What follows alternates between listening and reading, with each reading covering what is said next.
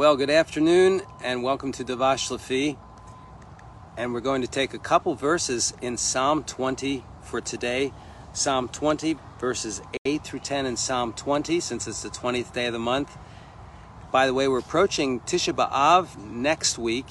Tisha B'Av, the 9th of Av, the Hebrew month of Av, and a day of catastrophe for the Jewish people, remembering many destructions, many disasters that occurred, and what the significance is. And we'll look at that on this Shabbat and what that means for us, and some of the ramifications of that.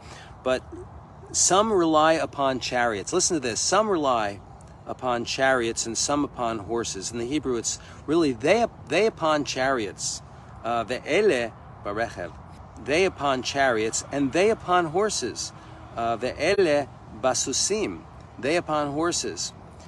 But as for us, and we, v'anachnu, and we, b'shem Adonai Eloheinu, nazkir. But we, as for us, but we, upon the name of Adonai, our God. Here it translates we call, but it really is this: we remember. Listen, some rely on chariots.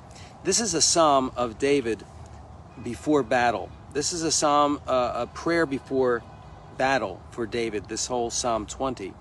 And he begins it with, "May the Lord answer you in the day of your distress. May the name of Jacob's God fortify you," or be your tower. And he says, in all that happens, he says, listen, they rely on chariots. Others rely on strong, mighty chariots, these great, machinery. The machinery of, in that day, the chariots were the strong elements of warfare. And some on horses, mighty horses. He says, but us, vanachnu, and we, on the name, we don't trust in human power. We don't trust in anything man can devise or come up with. But on the name of Adonai, our God, we remember. And the word is zechor. Zechor. We store in memory. Listen closely. We remember all that God has done. This is how we win. We remember, God, you have delivered us in the past.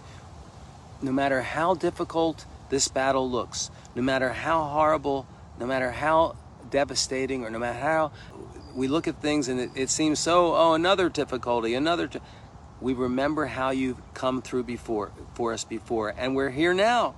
We've survived that, and we won.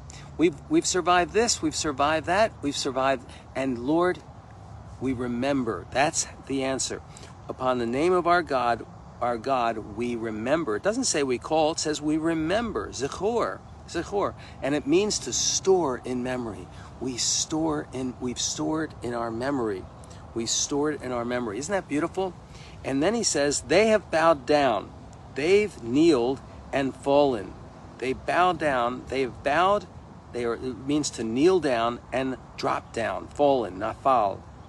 Para and naflu. They've kneeled and they've fallen. They've dropped down. But we have risen and endure.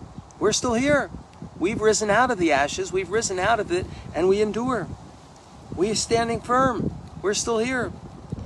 Adonai, deliver us. So now he says another prayer. It's time for us to pray again. We need to pray again, because that's how we've endured. We've gone to God. We've turned to him, and we've been delivered. Whatever your need is, whatever the need is, we turn to him, right? And we pray for healing, for deliverance, for an answer to prayer, for him to turn things around. And this is what he says: Adonai, deliver us. Adonai, Hoshia. Adonai, deliver. He says, the king will answer us on the day we call. And it means to literally cause a change in direction. We call you to change the direction. The king will answer on the day we call. He's going to change the direction. So what a beautiful promise. Not chariots, not horses, but our memory of all that God has done in the past. He'll do it in the future. Psalm 20, verse 7. Some rely on chariots, some on horses, but as for us, and upon the name of Adonai our God, we remember. They've bowed down, they've fallen, but we have risen and stand and endure, or stand firm. We have risen and stand firm or endure. Praise the Lord. Have a Yom Tov.